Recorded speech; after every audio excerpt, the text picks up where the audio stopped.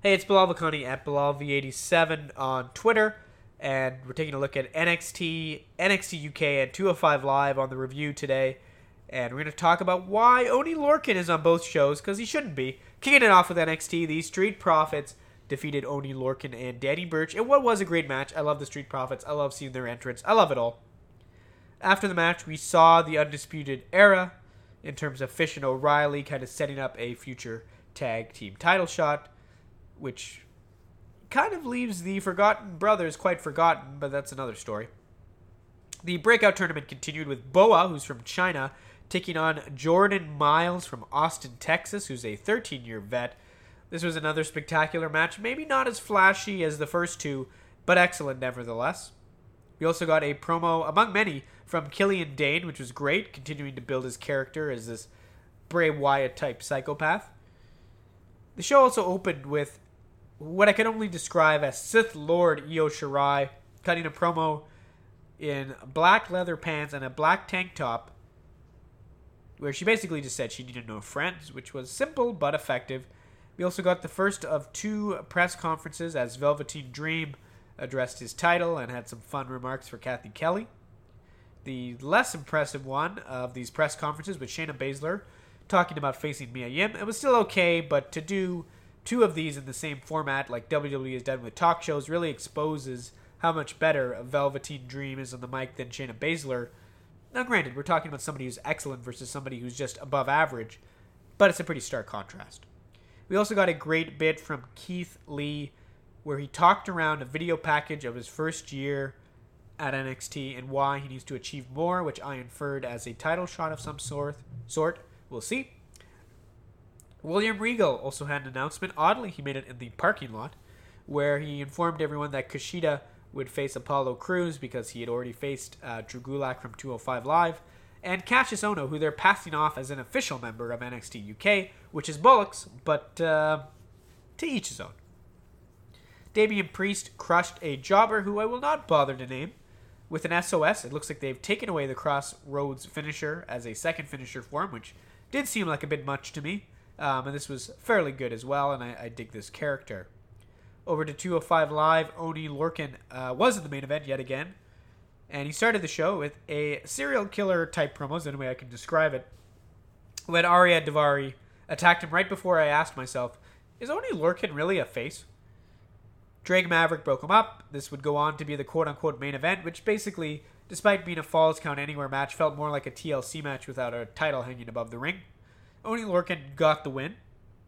Now, it wasn't really the main event, which was good, because Oney Lorcan would have main evented on NXT and 205 Live if that was the case, because we finished on a video package of Drew Gulak and Tony Nese for the Cruiserweight title. And God, oh God, did I need this highlight pack, because I forgot this was happening at Extreme Rules. We also saw Brian Kendrick defeat Sunil Singh. Of course, after the match, the Singh brothers attacked him. Akira Tozawa made the save, sets up a cool little tag. I dig it. We also found out during this match, courtesy of Nigel McGuinness, that Drake Maverick does not have to defend the title on 205 Live, making him the 23-7 champion, as Nigel put it, which is too bad. We also got an excellent, apparently the first of three, promo about Humberto Carrillo, sort of describing his dream and leaving his family behind to come to the States, which was very touching. We also had gentleman Jack Gallagher taking on the jobber known as Devin Justin, who you'll remember from being crushed by the War Raiders on Monday Night Raw. I guess they're running out of jobbers, and they shouldn't be using jobbers. Mike Kanellis thankfully interrupted this match, threw some garbage around. Drake sent out a referee, and the senior Daivari, and that did enough to stop Mike. After a break, we came back to a backstage segment of Mike and Drake angry at each other, relating to each other. Drake eventually fined Mike, and with Mike knowing he had a match next week, he said, well, you're going to have to find me even more after what I do next week, which is a pretty good little button there, and I think we are building to a Maria and Mike, Drake, and Renee, their wives, storyline, and I'm pretty cool with that.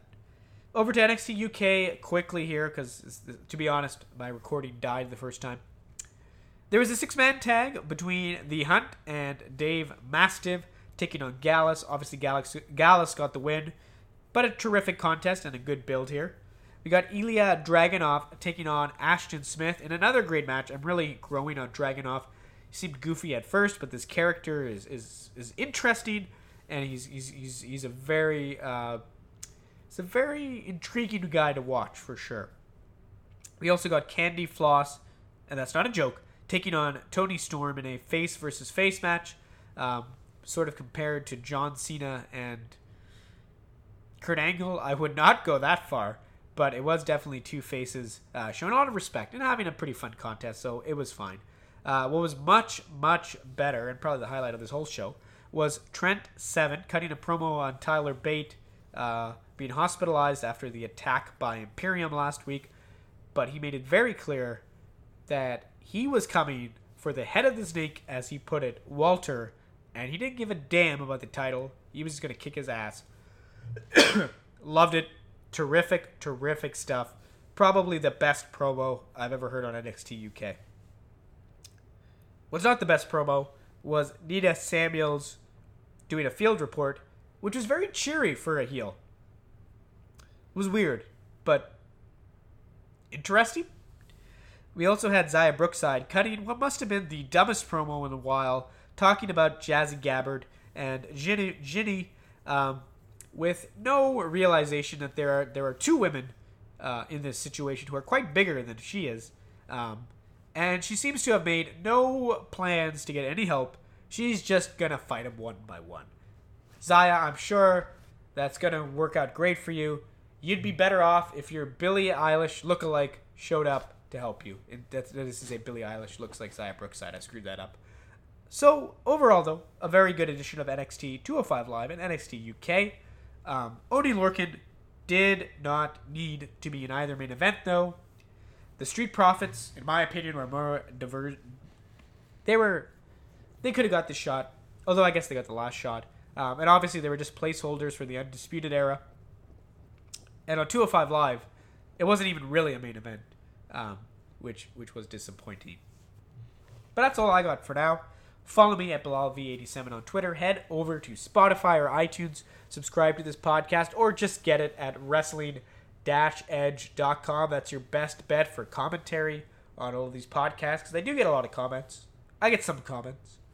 And also, you go to TalkShoe. We are one of the top 20 podcasts this week on TalkShoe, all thanks to listeners like you. I hate to sound like PBS, but that's the truth. Thank you all very much. I'll be back with some interviews releasing over the next few days. Thursday, you'll probably see Spencer Rice from Kenny and Spetty.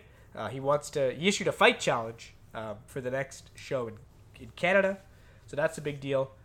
And I'm thinking Bret Hart. I chatted with Bret Hart. I'm going to release that on Friday, and then on Saturday, I've got a picks recording in Toronto. Trying to find a co-host to help me make my Extreme Rules picks. And on Sunday, I will, of course, recap and review Extreme Rules. And then we'll go back to Raw, SmackDown, and all this other stuff. And until then, that's it for me.